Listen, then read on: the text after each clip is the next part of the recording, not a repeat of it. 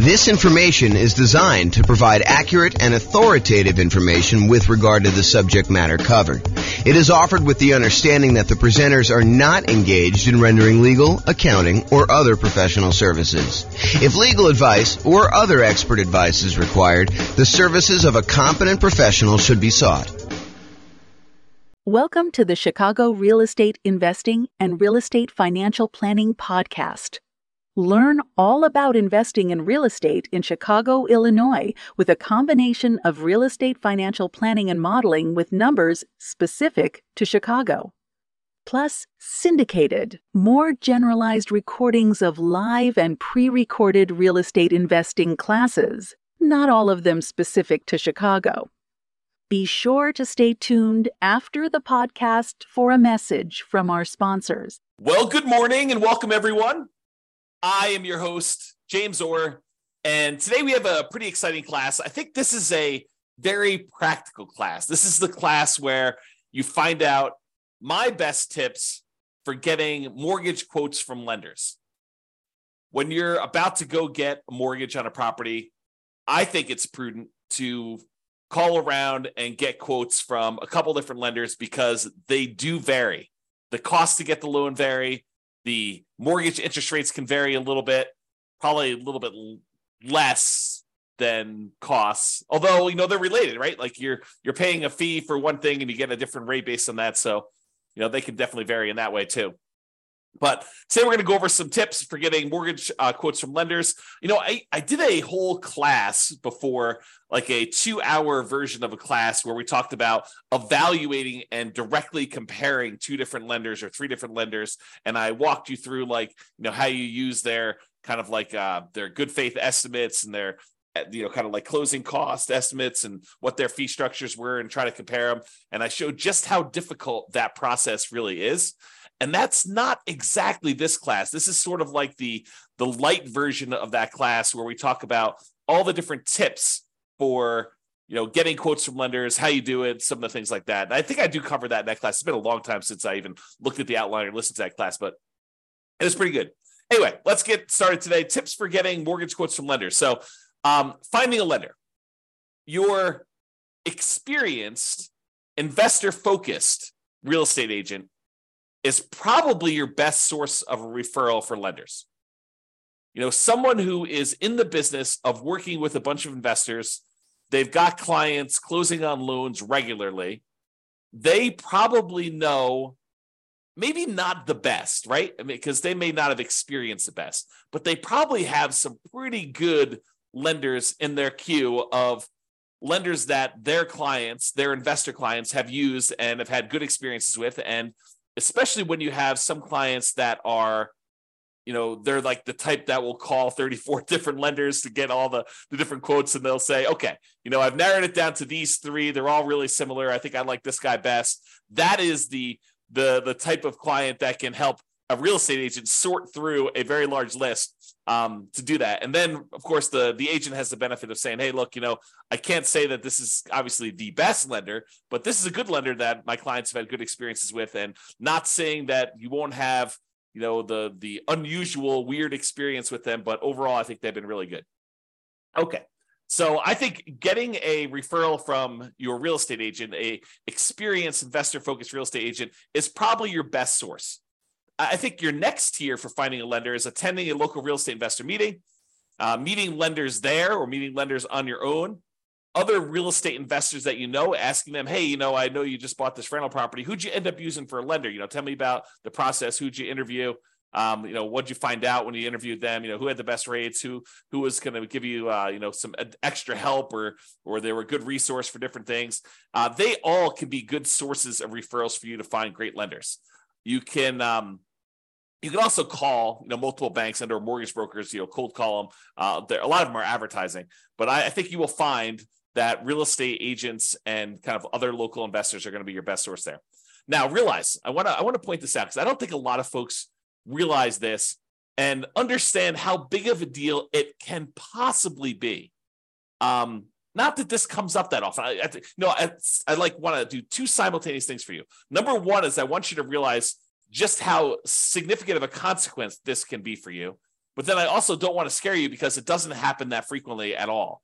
But it's a good reason to understand why you may want to put a lot of weight into this lender and not maybe use one of these random people you've never talked to before to save $50 or $500 or even $5,000, because it could be pretty rough for you if things don't go your way. And I'll explain this here in a second. So when you go and you buy a property, you as the buyer are under contract with the seller of the property as another party of the contract. What you will notice, though, is that the lender typically does not sign the contract. Why doesn't the lender sign the contract? Because the lender is not a party to your contract. They're not one of the people that has obligations in the contract itself, which is an interesting subtlety when you think about it, because we're relying on the lender to perform, but they have no contractual obligations in the contract itself. Now, if they really poop the bed, could you probably go after them? And, especially if you actually had harm, could you go after the lender and say, you didn't perform to this? And depending on what the reason was for them not performing, could you maybe have some recourse? Sure, maybe you could do that. But I don't think it's as clear cut as that most of the time. So the reason I'm making this as a point is if the lender that you choose, and it's your choice, you choose the lender, right? You as the buyer choose the lender. If the lender that you choose does not perform, you, the buyer, are typically the one in default in the contract. You are the one that is in default in the contract.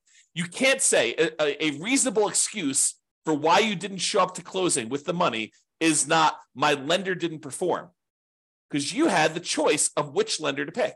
You were supposed to do your due diligence. You were supposed to, check them out, make sure that they were the one that, could get you good rates and could actually perform on the contract that you're in. You can't use the lender as an excuse for you not showing up with money. And if you put up a large earnest money deposit on your contract, you could be at risk of losing the contract.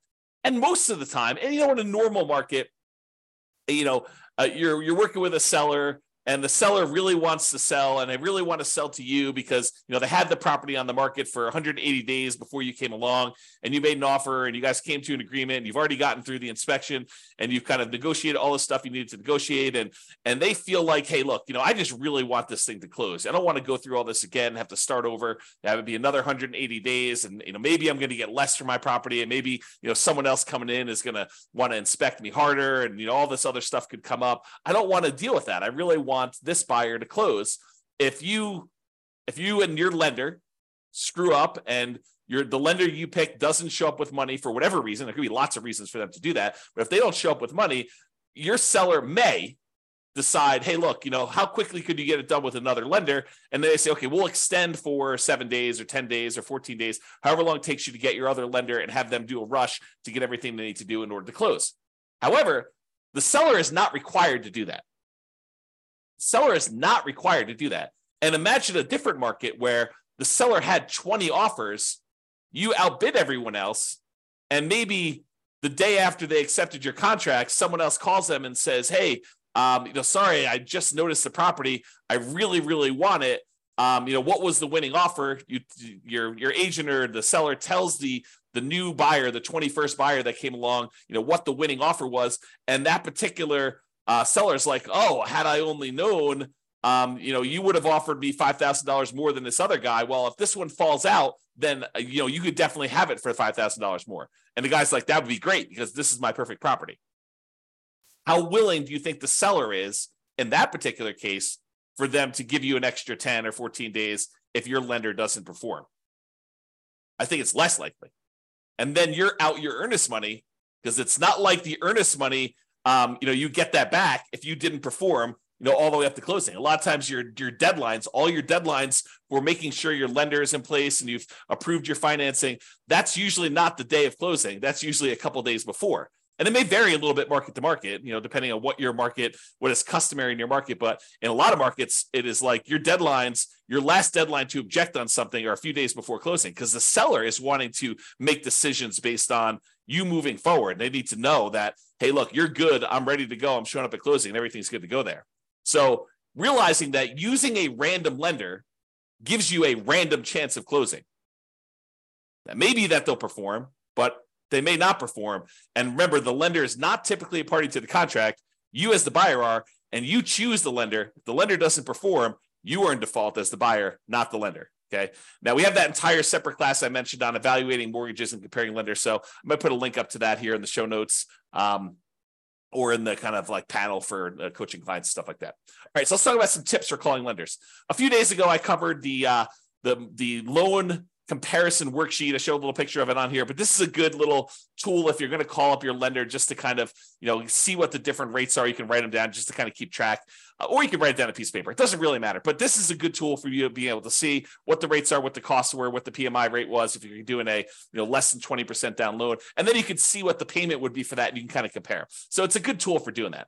So if you're going to call multiple lenders, and not every one of my clients would call multiple lenders, right? Sometimes it's a lender that they've used before, and they're like, look, they have all my stuff.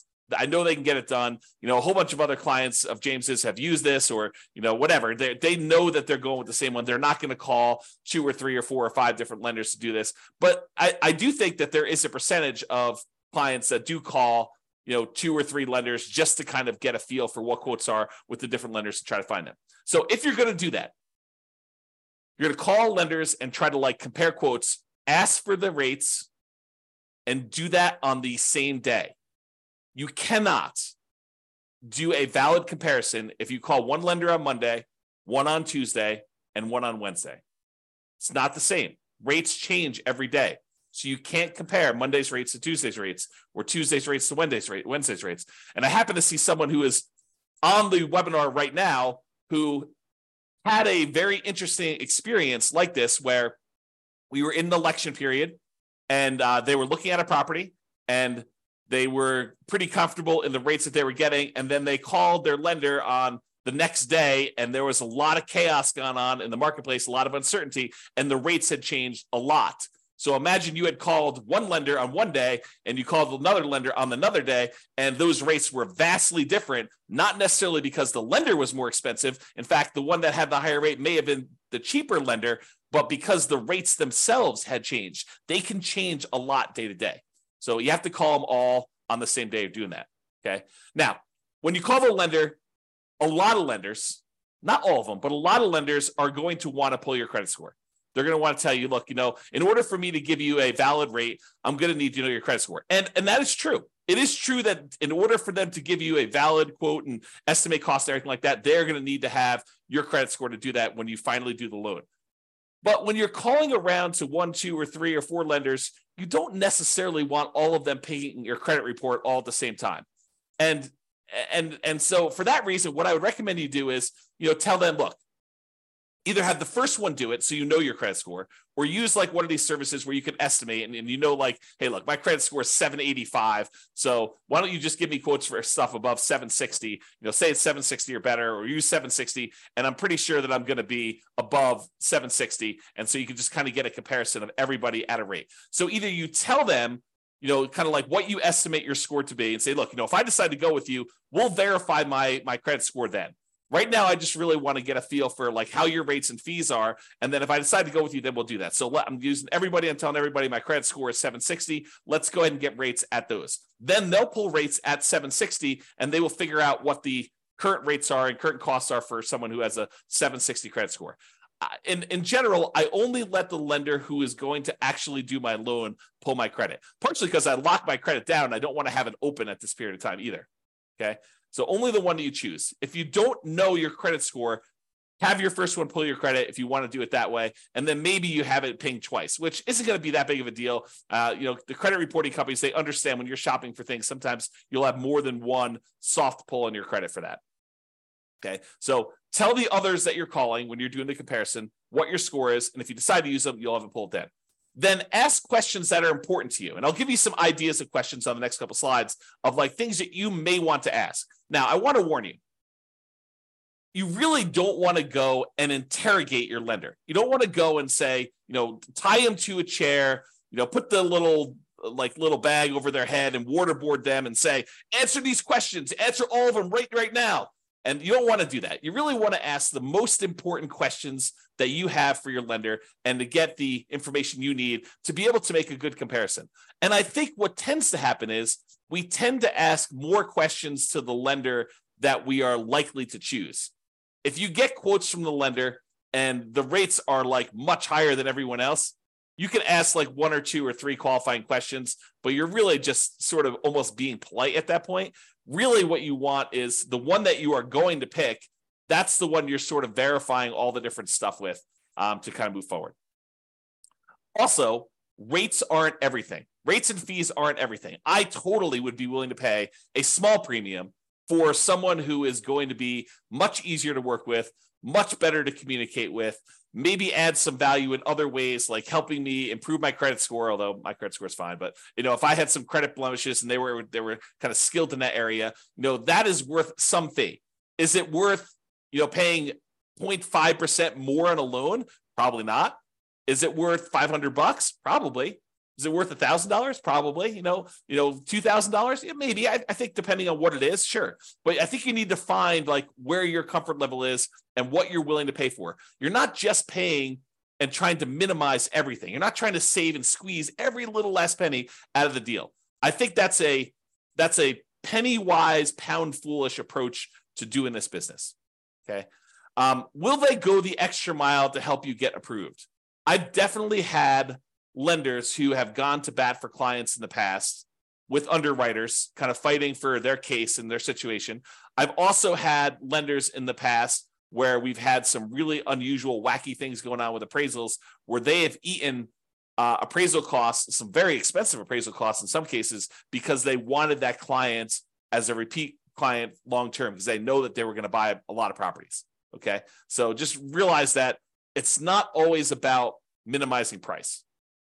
All right, let's talk about some of the lender questions just to give you some like tips for when you're calling a lender and you're asking them some stuff here. So one of the things is, what expertise do you offer for putting the financing together? So tell me about your experience, like what sets you apart? Like why are you different from everyone else? And let them kind of talk about it. Let them kind of sell you on why they should do business with you. And then maybe ask them, do you know specifically about financing programs for nomads?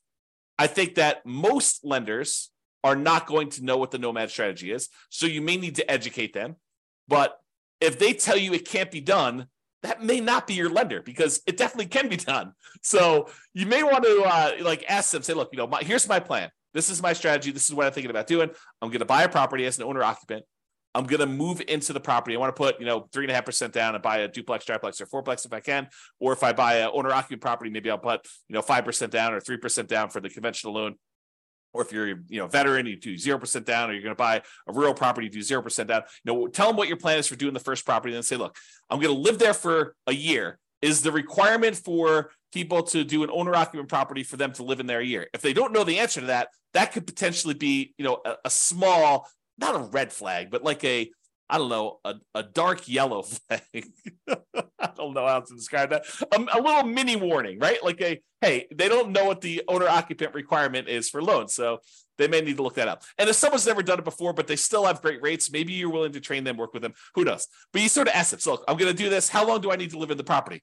You get to live in the property for a year. Okay, great. So after a year, can I take that property, convert it to a rental, buy the next property as an owner-occupant, put 5% down conventional on that one, use the rent that I'm getting on the property that I'm moving out to help me qualify for the loan and buy the next property and repeat this process and have them explain to you how the loans work and whether or not you can do that strategy. Get all of your questions about whether they can do the nomad strategy and how it works and how they think about it from them. They are the ones that are going to be your partner. I'm using partner in quotes because they're going to be providing you 95% of the value of the property. They're going to loan you that money, usually for 30 years at a fixed rate interest rate. And usually the interest rate's pretty low in comparison to just things in general. So, they're going to be partnering with you to loan you, in some cases, millions of dollars. You're going to go do $500,000 properties. They're probably loaning you $5 million. So pretty serious. So just ask them about, financing programs for nomads, ask them to get some clarity on like how that works, what the kind of hangups would be, maybe even if you know that you're going to use them, don't do this with the people that you're not going to use. But if you're going to use them, they say, hey, let's walk through my situation and let's see what it would look like a year from now when I go and convert this property to a rental. Let's see if I'll be able to qualify. What's my debt to income ratio look like if I hypothetically bought this property and then a year from now I'm getting this amount of rent? Will I be able to qualify for the next one? What do I need to do? How do I need to change things? That's what I'm talking about adding more value than just price, right? Am I willing to pay $500 for someone who's going to help me plan out my whole strategy and make sure that I can do it and be on my side and help me optimize and say, look, we're going to need to improve your credit score over the next year. You can do this one fine, but we really want to improve that. Here are the things we need to do. And this is what we need to do for the next loan. And, if you can't get this much in rent for this property, we're going to run into some problems. So they'll help you with stuff like that. And then ask them, what are the current rates for owner-occupant loans? If you're going to do a nomad or house hacking strategy or something like that. If you're not going to do owner-occupant, house hacking, nomad type strategy as an investor, ask them for investor loan rates. What is the rate for 20% down? What's the par rate, no points? And what is it for, someone with a 720 credit score, 725 credit score, 760 credit score? Okay. What's the difference between 20% down and 25% down today? Get ideas from that. Okay. What are the current rates? And then how many loans can I get as an investor in my own name? And then if you are married and you're thinking about doing more than 10 or whatever the current loan limit is, ask them about loan planning for me and my spouse doing different ones. What if I do one and my spouse does one, then I do one and my spouse does one? And, do we have to have separate tax returns? And, it's not unreasonable if they don't know the answer to say, can you check with the underwriter that you guys use and get back to me? I don't think that's unreasonable at all. You're not doing that for a lender you're not going to use. You're not going to do this as your first pass, but when you start digging deep and you're talking to a lender, asking those questions, I think, become important. Okay. What type of documentation will I need to process the loan? Especially important if you're a self-employed person, because I think that varies a little bit more, but you want to find out from them what type of documentation will you need. Did you have any unusual situation happen to you? Did you just change jobs? Did you just get a promotion? Did you switch companies? Did you have a long period of unemployment? Stuff that could be a factor for you, ask about those things. Okay. I think yesterday or the day before we talked about the common things that lenders will ask for when you go to get a loan, but use that list and verify. What type of down payment will I need to buy a property? If you don't know the answer to these things, if you haven't watched all the financing classes, ask them questions about can I do a nothing down loan program? Do you have down payment assistance programs I could use for buying my first property or second property? Can I do a VA loan? I'm a veteran. Do I have, what do I need in order to do that? What do I need in order to do a rural property USDA loan? Or, what about this 3% down conventional or 5% down? But ask them, if you don't know the answers, ask them for the different loan types and get clarification on, what's the difference between these? What's the difference in rates? What's the difference in that? That's part of what that spreadsheet, the loan comparison spreadsheet, is for. It gives you spots to kind of fill in the blanks, but they may have additional loan products that I don't know about right now, or that have changed since I did this class, or, that they just have specific access to. It's unique to them. Okay. So what about fees and team? So about fees, how do I pay you for your service? And in most cases, they're going to tell you, look, you pay this sort of fee when I get the loan or whatever it is, or in some cases, they may charge you an upfront fee or whatever they're doing, but understanding how you pay them for their service and what the fees are, I think it's important. Is there a fee on loans that are closed? I think that's a common way that they get paid. And what is the fee? Is there a fee? It's not written down here, but is there a fee if I don't close? What if I get to the point, we go through, we get an appraisal done, and maybe this particular lender does not have you provide a credit card to pay for the appraisal up front. Maybe they actually pay for the appraisal and they just charge it as a line item on closing. Some lenders do it that way. Most lenders, especially most independent mortgage brokers, will ask you to put your credit card in and pay the appraiser directly. Although maybe that varies a little bit market to market. That's something I don't know. But I think that some mortgage brokers, especially around here, will have you pay for the appraisal with a credit card outside that. A lot of the credit unions, for some reason, they don't charge you for the appraisal up front. They'll just charge you at closing. And one of the weird things about some of the credit unions around here is if for some reason you end up not closing on that loan, a lot of times they'll eat the appraisal. They won't charge you for it. But I don't think that's mostly true with different mortgage brokers. So understand that. Ask them, what if I don't close on the loan? What if I get, a week before closing and something happens Are there any fees I need to pay you? Understanding that if that's really important to you. It rarely comes up, but it could come up. Is there an upfront fee? Ask them that. Is there a minimum fee percentage and or dollar amount? If so, what is it? Some of them will tell you, look, if you're doing these really small loans, it's going to be more expensive than doing like a $500,000 loan because I'm getting paid a percentage of the loan amount. So if you're coming in there and you're buying a $500,000 property and you're putting, 80% down, you only want to get a $100,000 loan, that may be more expensive. What happens if I end up not doing a loan with you? Talked about that. Team, do you have any assistants or staff that work with you that I will be interacting with? You would be surprised. Maybe you wouldn't be surprised, but I think you would be surprised how many kind of setups are such that the loan broker that you talk to, their sole role is salesman. They're out there shaking hands, kissing babies, meeting people, attending meetings. They're the ones that are going out there and generating the business. But once you decide to do the loan with their team, you never hear from them again because they're not the ones doing the loan. They're out there still going to meetings, meeting people, drumming up business, and they have a team of assistants that handle the loans. In some ways, it's sort of like, it's not exactly, but it's very similar to how I worked as a real estate broker. There was a team, it was me and my wife, Tammy, and for the most part, if you wanted to go see a house, most of the time you would see me. I was out there teaching classes. I was there having lunches with investors. I was doing all that different stuff.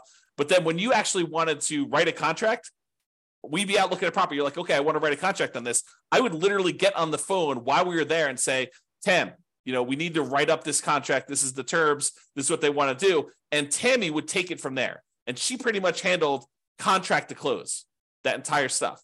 Now, I would get on the phone and answer questions. I would, do some negotiations and stuff like that. But for the most part, Tammy was shepherding your deal in from when you wrote the offer all the way through to closing, and honestly, even after closing. But if you have questions about stuff, usually I was the point of contact to do that. But I don't think that's an unusual setup. Having someone who's really good at, they call this the rainmaker role, right? Like the guy who's out there, gal who's out there generating the business. And then there's the people that they have the detail-oriented, attention to detail, filling out the contracts, following the paperwork, the kind of sitting in the office. And honestly, it's probably a better setup. At least I'll tell you my experience is it's a better setup. Because if you are constantly distracted, you're like, hey, look, I'm filling out paperwork and doing your contract. And then, oh man, it's 11 o'clock. I need to go show another property to so-and-so. You get like out of your groove and then you got to come back to it later. And you're like, where was I? Oh yeah. Oh, I was doing this. And then things can happen. Right? Like you get distracted, you like go to a meeting. I'm sure this is true of like other people in other jobs where you're doing like your core competency type work. And then you have a meeting in the afternoon and then your whole day is blown because you like can't really go deep into the work you need to do because you have a meeting in an hour and then the meeting lasts, an hour and a half. And then at the end of that, you're like, oh man, I had all this meeting stuff. I don't really have enough time to go deep into the work. And so you're distracted and you're hard to do the stuff that you really need to do. But because you can't switch back and forth easily, I guess is the way to describe it. So you want to know, who am I going to be dealing with? And so in some ways, you want to know if you're going to deal well with them, not necessarily the sales guy. The sales guy could be awesome. It could be like super friendly, friendly with everybody, the kind of like backslapper, really happy, all friendly, be around. And then the person you're working with could be like total meanie who just is like, like not very friendly at all and not very good at answering questions, but I don't know.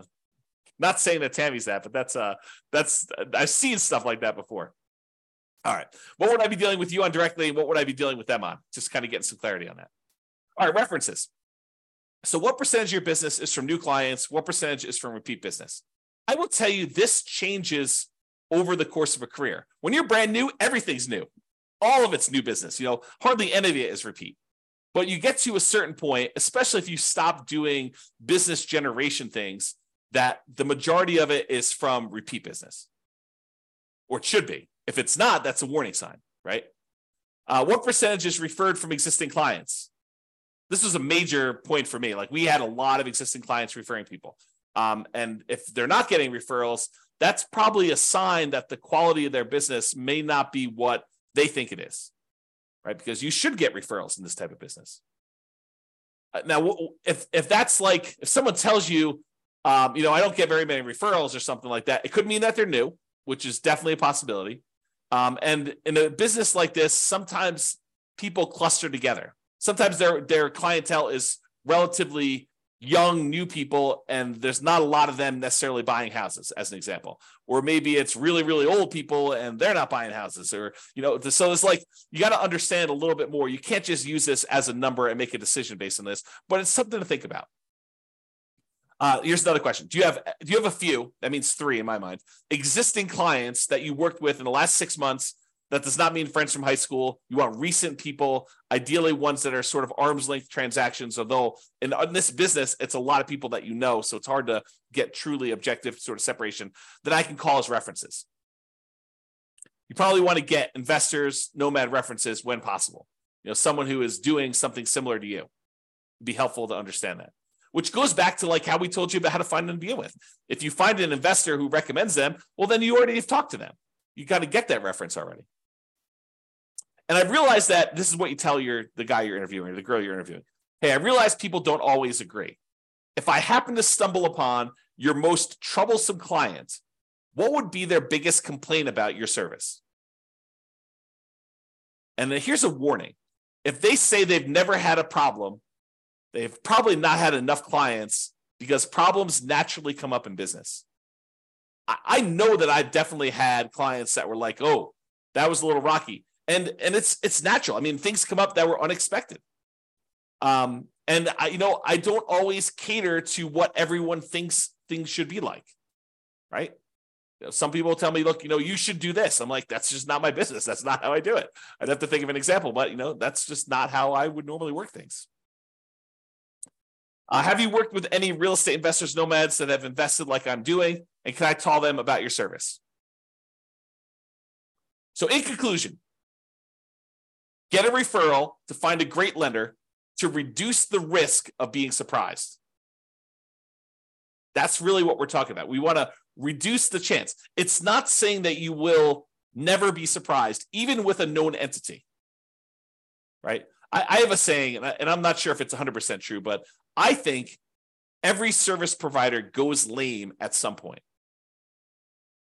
At some point in time, something happens where the wheels fall off because they're distracted, they're trying to grow, they're trying to expand in a different way, they've got staff turnover, they've got personal problems, but there's all sorts of reasons why at some point in time, every person, every service provider, every person this is probably true of every employee, right? Like at some point, something goes wrong and something happens. It is the extreme rare case where someone will have a perfect record and nothing will ever have gone wrong. So what we're trying to do is reduce the risk, not eliminate it. Interview your lender, get quotes all on the same day with the same credit score. And then have a conversation, not an interrogation. Don't waterboard them based on the interview questions and some of the ideas we've given you based on that.